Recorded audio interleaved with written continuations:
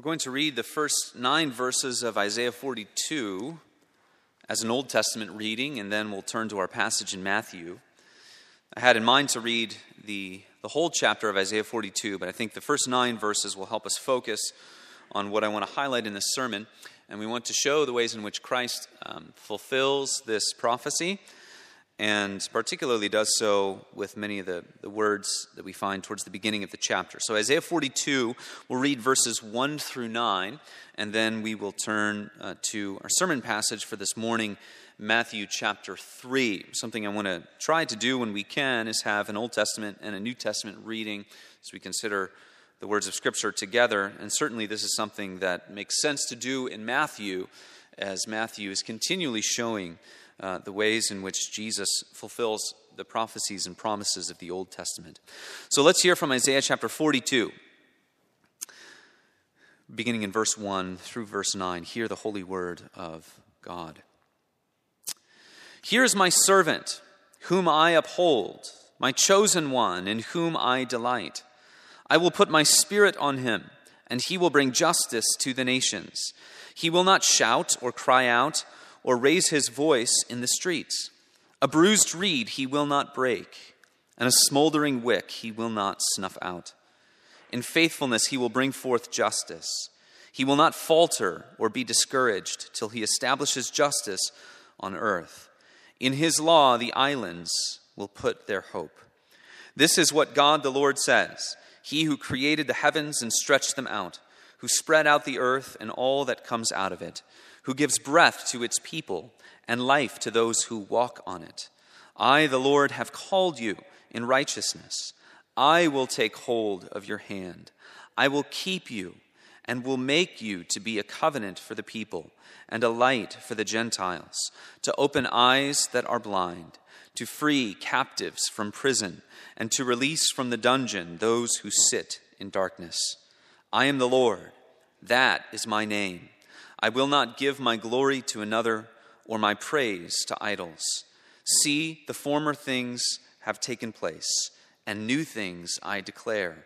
Before they spring into being, I announce them to you. Amen. May God bless the reading of his word. And if you would, turn then to Matthew chapter 3.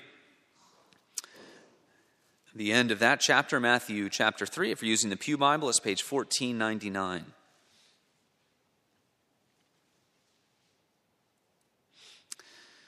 Verses 13 through 17, we read of the baptism of Jesus, baptism of our Lord. Matthew 3, verses 13 through 17. Give your attention to the reading of God's holy word. Then Jesus came from Galilee to the Jordan to be baptized by John. But John tried to deter him, saying, I need to be baptized by you, and do you come to me? Jesus replied, Let it be so now. It is proper for us to do this to fulfill all righteousness. Then John consented. As soon as Jesus was baptized, he went up out of the water. At that moment, heaven was opened, and he saw the Spirit of God descending like a dove and lighting on him. And a voice from heaven said, This is my Son, whom I love. With him I am well pleased. This is the word of the Lord. Thanks be to God.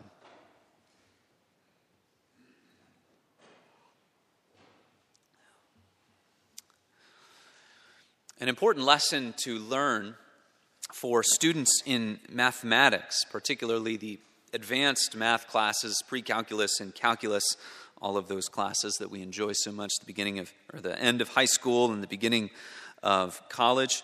An important lesson to learn is that if you show your work, show the path that you go down in order to arrive at your answer, then the teacher can deal much more kindly with you. This was a problem that I had. I wasn't a big fan of mathematics, always enjoyed history and literature, things like that. But math was not really my thing.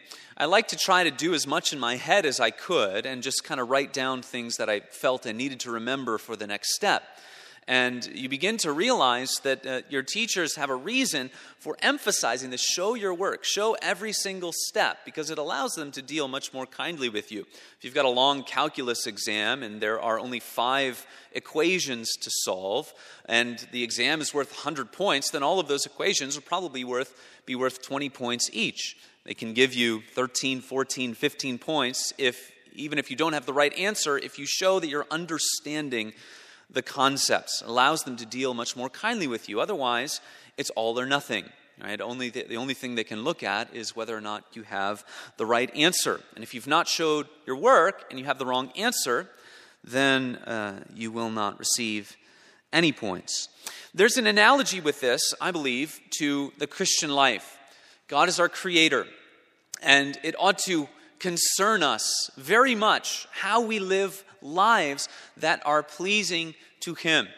And if we set about that work on our own, it's going to be all or nothing, right? The righteous law of God, that which we in our nature cannot keep, but hypothetically, if we were to try and keep it, we would have to keep it perfectly, all of the time, perpetually. Right? To break one of the commandments is to break all of them. But to live in Christ, to abide in Him by faith, to be established by Him, unites us with the eternal Son of God, who always has been and always will be pleasing to the Father. So we ask this question of how do you live a life that is pleasing to God? Everything that we think about it must flow forth in being united to the one who is pleasing to the Father. And faith is that central and lifelong virtue that allows us to be pleasing to God because it unites us. It gives us union with Jesus Christ. Christ, in that way, is all that we need. This passage testifies to us of that very truth. Jesus is the one in whom the Father is pleased. And so all that God is doing in redemptive history, all that God is doing in Matthew, all that John the Baptist is doing is pointing to this all-glorious Savior. So we'll look at the testimony of 3 things. The first thing, the testimony of John's ministry and John's baptizing of Jesus. Secondly, we'll see the testimony of Jesus' own obedience. And finally, we'll see the testimony of the triune God. First, the testimony of John's baptism of Jesus. Jesus being baptized by John here testifies that John's message and his ministry are all fulfilled in Jesus Christ. They point to Him. Now, John's message and his ministry is fairly simple. It's fairly straightforward. Everyone needs to repent. Everyone needs to be cleansed. In a sense, he is dealing with the question of how can you become pleasing to God? Well, it needs to begin with repentance, and there needs to be cleansing.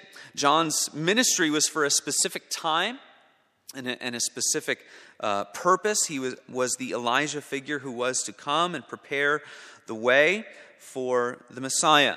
And he's looking towards the people of God, towards Israel at that time, and he's saying, regardless of your background, regardless of your circumstances, you need to enter into this life of repentance. Even the Pharisees and the Sadducees, he calls them those who seemed as though they had an outward righteousness, and Jesus will deal with that all throughout the Gospel of Matthew. One of our misconceptions is that when Jesus says you must have righteousness like that of the Pharisees, that he's saying you need to have this really high and complete righteousness. What Jesus is saying there is you need to have inward along with outward righteousness. The Pharisees only had outward righteousness. But John calls even them to repent who seem to have this outward keeping of the law. And all those in Israel, right? It's not just calling those outside of the covenant people to come to his ministry, to repent and to be baptized. It's everyone. His very life is a testament of the kind of thing that his message declares. He's out in the wilderness. He's not dressed up in a way that makes him impressive. Going to leave everything behind. Come out from those things in which we tend to trust. Come out from them and trust in the cleansing that repentance gives to you. So his message is one of repentance, but also of revelation. Jesus comes to him And John, very naturally probably, resists, tries to deter him. Jesus comes to him to be baptized. John resists him, likely because of the message he is preaching. Repent, be baptized, be cleansed of your sins. One commentator puts it in a kind of an interesting way. The Pharisees were not worthy of John's baptism, but now his baptism is not worthy of Jesus. But Jesus responds to John by saying, it is fitting, it is proper that we do this. This is the right thing to do. And that tells us that whatever John is doing, his ministry, his message, the baptism of John, is leading to Jesus Christ. It finds its greatest fulfillment in Jesus Christ, the baptism and the message of John. If you are to live a life that is pleasing to God, John's message is saying you need to repent, you need to be cleansed, and a life of repentance and a life of cleansing points us to Jesus Christ. A life of repentance must be centered around this Savior. A life of cleansing must in some way be centered on this glorious Savior. People have asked the question whether or not John's baptism is the same as Christian baptism. There's actually an account in the book of Acts where those who had received John's baptism are baptized in the name of the triune God. So they're not one and the same, but certainly it does tell us something about Christian baptism. There's an aspect of cleansing there, the need to be cleansed from sin. And insofar as John's baptism is fulfilled in Jesus, or it points to Jesus, it highlights that which we learn in our Christian baptism, that we can only be cleansed in Jesus Christ. So our own catechism says this: how are you admonished and assured by holy baptism that the one sacrifice of Christ upon the cross is of real advantage to you? The answer is this: in this way, that Christ appointed this external washing with water, and adding to it his promise that I am as certainly washed by his blood and spirit from all the pollution of my soul, that is, from all my sins, as I am washed externally with water. As surely as the water touches the head of the one being baptized, so just as surely are those who trust in Christ cleansed of their sin. So this is the testimony of John. You want to live a life that is pleasing to God? It needs to be a life of repentance. It needs to be a life that has experienced cleansing. And all of those things only happen in and through this Savior to whom he is pointing. The testimony of John's baptism. Next, we have the testimony of Jesus' obedience. Jesus says that it is proper to fulfill all righteousness. It is proper that he be baptized in order to fulfill all righteousness. Well, what does that mean?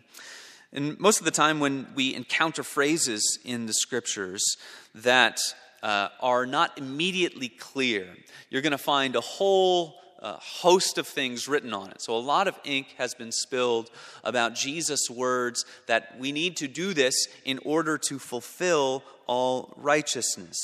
And Jesus' intention here is likely much more simple than many people have made it to be. To fulfill all righteousness really means to do what God requires.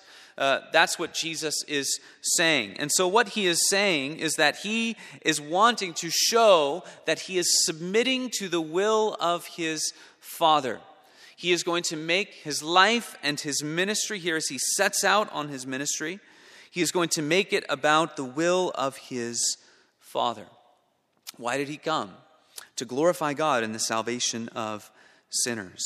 So he is taking on the role of a mediator. And he is taking on the role of servant. He's saying, I'm coming, I'm submitting to this. I'm receiving this baptism in order to show that I am willing to do what my Father requires. In so doing, he takes on the role not only of a mediator, but that of a servant. Jesus joyfully shows us the heart of submission, the heart of a servant. This is what we see in Isaiah chapter 42, what we read this morning. This prophecy is about the Messiah who is to come, And it begins in verse 1 as we read, "Behold, my servant, whom I uphold, my chosen, in whom my soul delights. I have put my spirit upon him, and he will bring forth justice to the nations." God's Messiah will be a servant.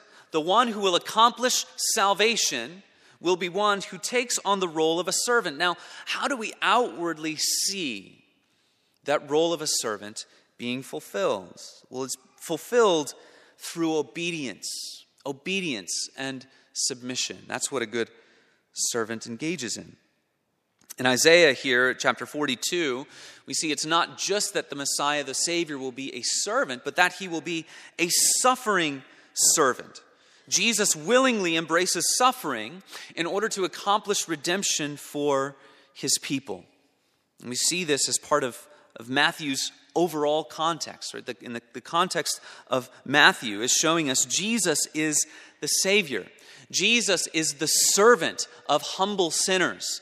Jesus has come to be the servant of sinners. That role will be put on display or put to the test in the very next passage. Jesus will be led out into the wilderness in order to be tempted by the devil. And the devil will take that role of servant and put it to the test. He'll say, well, if you are the Son of God, then you ought to live according to all of the comforts that would attend to your current situation. So turn these stones into bread. If you really have this place of authority, use your place of authority in order to gain all of the things that would give you comfort. And Jesus rejects those temptations, and he shows that willingly he continues to be a servant. But why? What does the role of a servant do, or what does it show? What's the importance of him being a servant? It is what had to be done in order to redeem sinners. Jesus had to submit to the Father's will in order to save those who had not submitted to God's will. Jesus had to come under the law in order to redeem those who were cursed under the law. He had to be made like us in every way, yet without sin, that he might save and redeem those like whom he had become. Let's think a little bit deeper about this role of servant. It's something to be grateful for, right? That Jesus is a servant, and because of that, he shows us that he is a Savior. So it's something to be grateful for, but it's also something to follow by example. Jesus shows us what the best human life is all about. It's about being a servant. It's about submitting to the Father's will. It's about falling under the authorities that are rightfully over us. So whatever Jesus prioritizes is right and it is good. It's better than any other path. This is something we have to understand about Jesus. A lot of times we look at his life and there's a lot of things that nobody would want to have or desire to have. He didn't have a place to lay his head. He lived through great suffering and trial. He was mocked by many. He was sort of in the limelight and always being challenged. He died an excruciating death at a very young age. And many people would look at that life and say, well, what would you want about that life? Something we have to remember is that Jesus lived the best human life that has ever been lived. Not just kind of in an objective law obedience sense. He lived the life of the fullest joy that has ever been experienced because of the communion he had with the Father, because of the fellowship that he enjoyed with the Holy Spirit.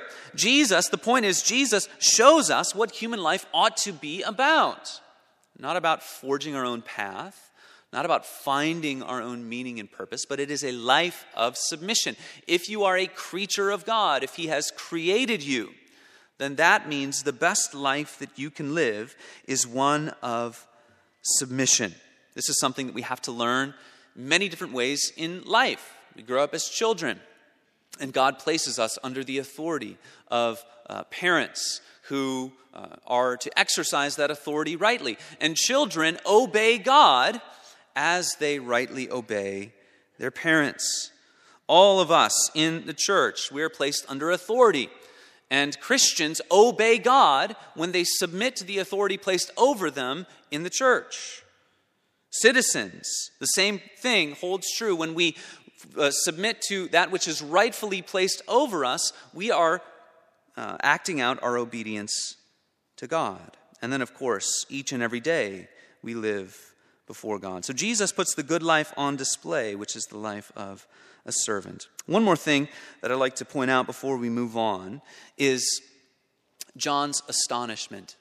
John's astonishment as Jesus comes to him and receives this baptism.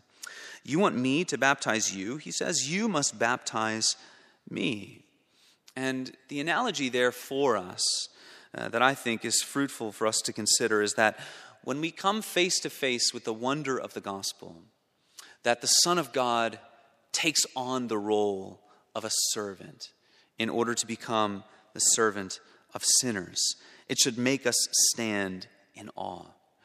The themes of wonder, of awe, of astonishment ought to be central to how we think about our Savior.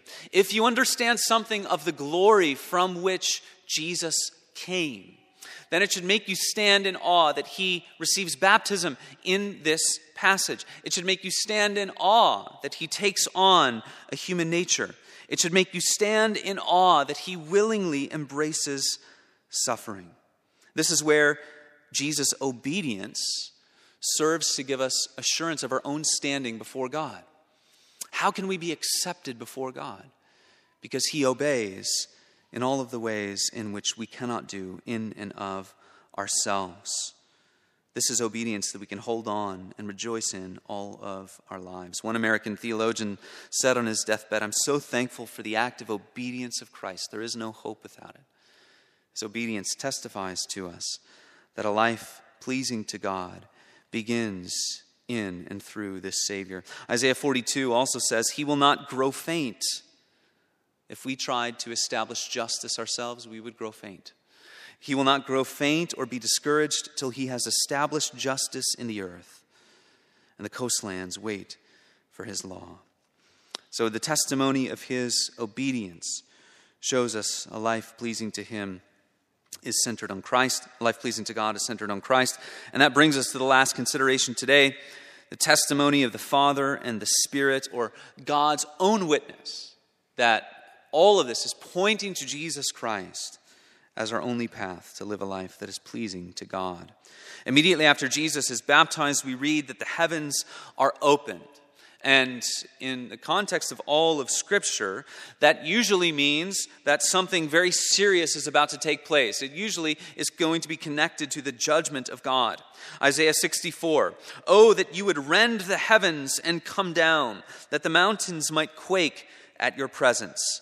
When you did awesome things that we did not look for, you came down. The mountains quaked at your presence." The heavens being opened is usually going to be connected in some way to God's judgment. In Genesis 7, for instance, the flood. And Noah, the heavens are opened and the flood waters come. And the flood narrative is important for us to consider here at the baptism of Jesus. We see that the Spirit descends on Jesus as a dove. So we have the presence of the water because of the baptism.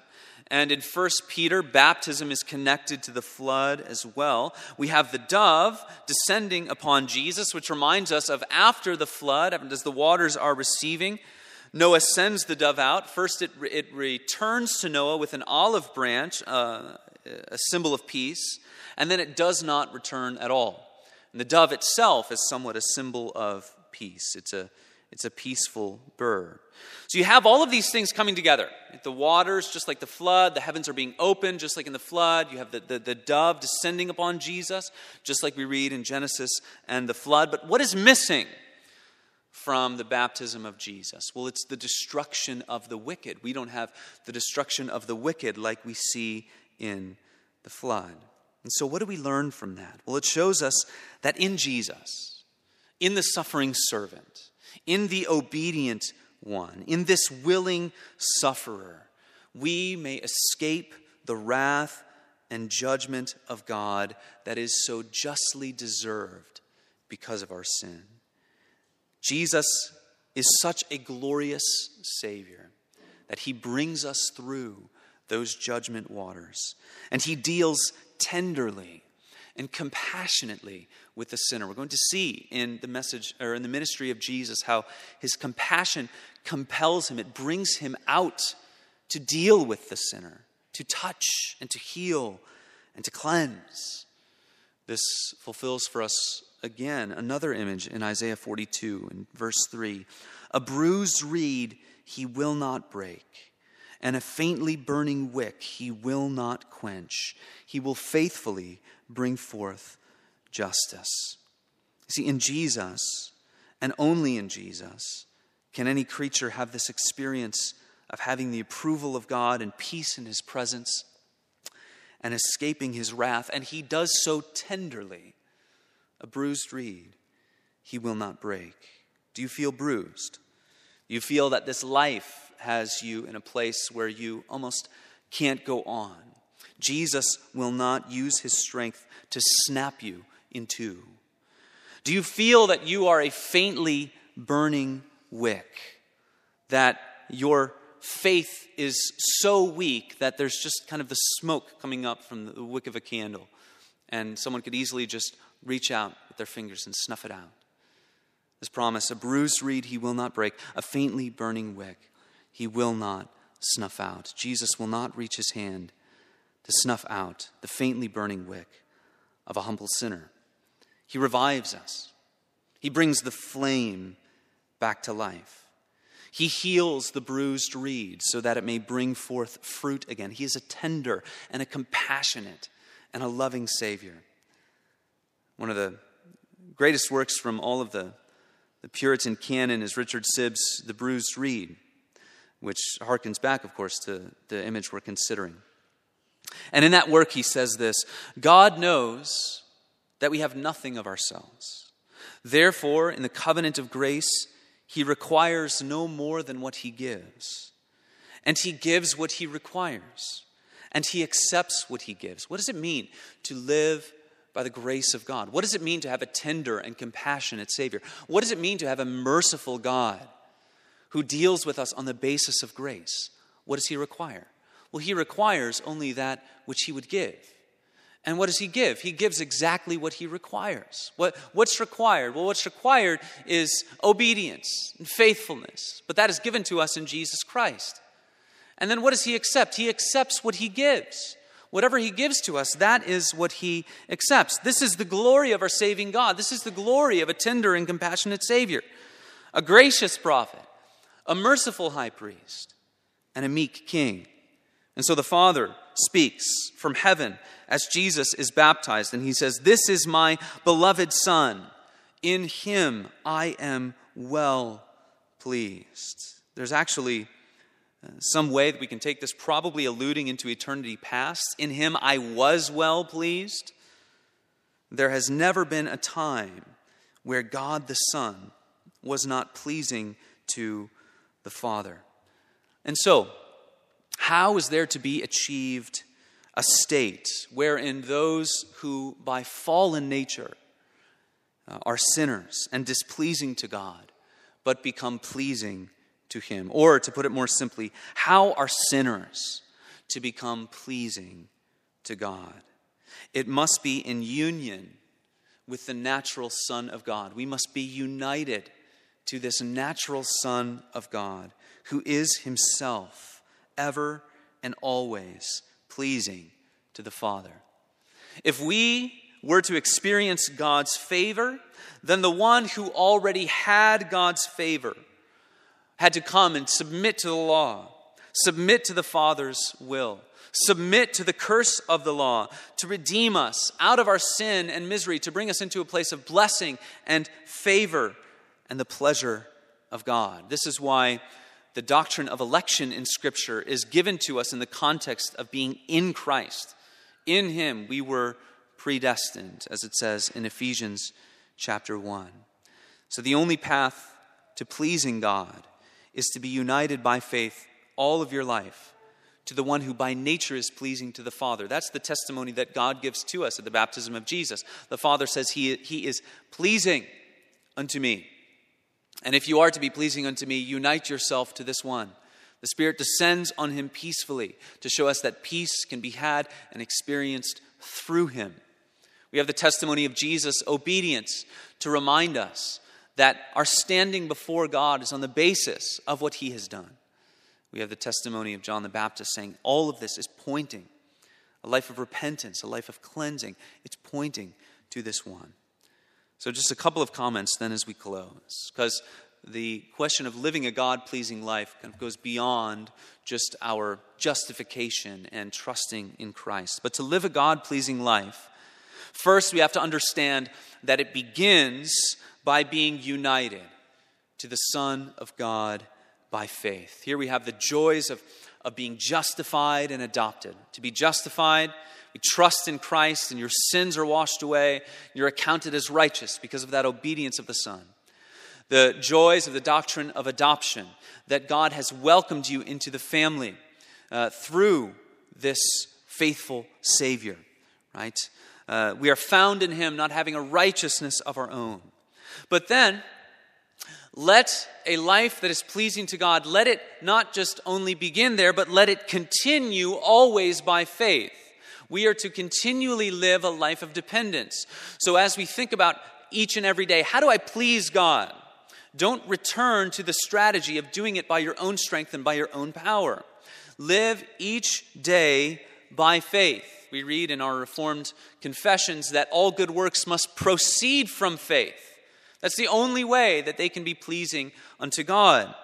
A verse that I like to reference a lot is Colossians chapter 1, verse 10, where there we're exhorted to walk in a manner worthy of the Lord and be fully pleasing to him.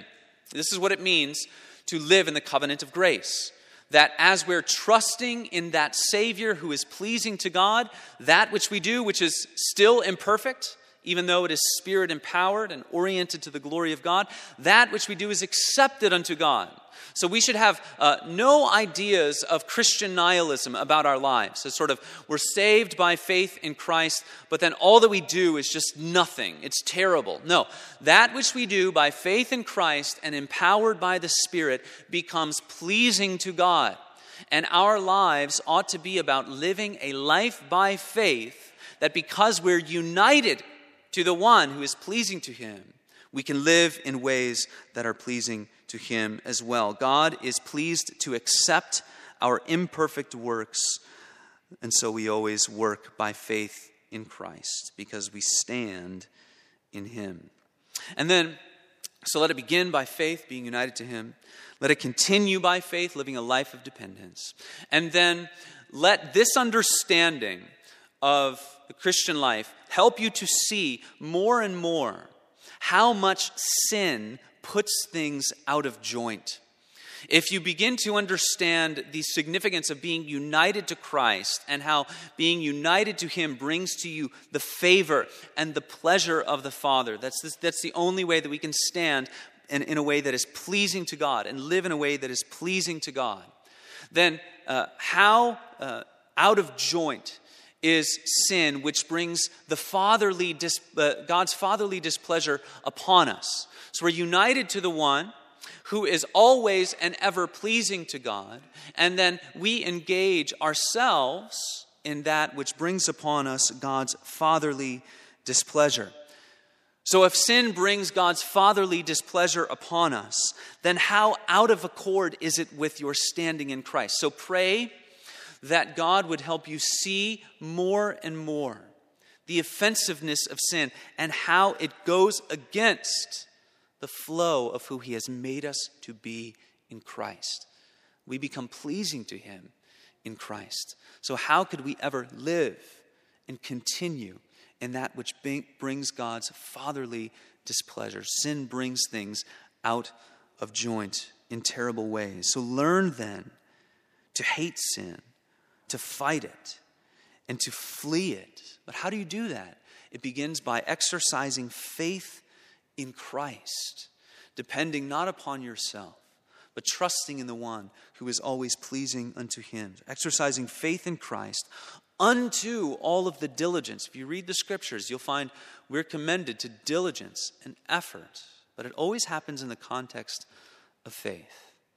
That is the way in which we set about a life that is pleasing unto our God. So to return to our first illustration, to show your work. That was the only way that you could have satisfactory work in the advanced math classes. The teacher can deal much more graciously with you.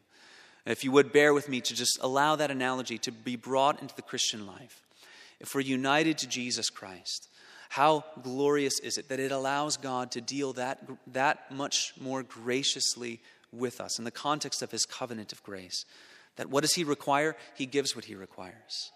And he accepts what he gives to live in the glory of the grace of our triune and merciful and gracious God. It is only in Christ we can be set on this path, living a life that is pleasing to God. Let's pray. And so, great God, we thank you and praise you for this word.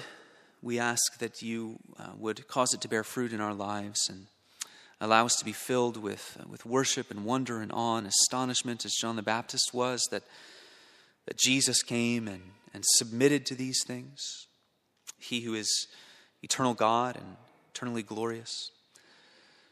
Cause us to live this week in the light of this word and give you all of the glory and keep us ever in faith, united to Christ, abiding in him. Thank you and praise you in Jesus' name. Amen.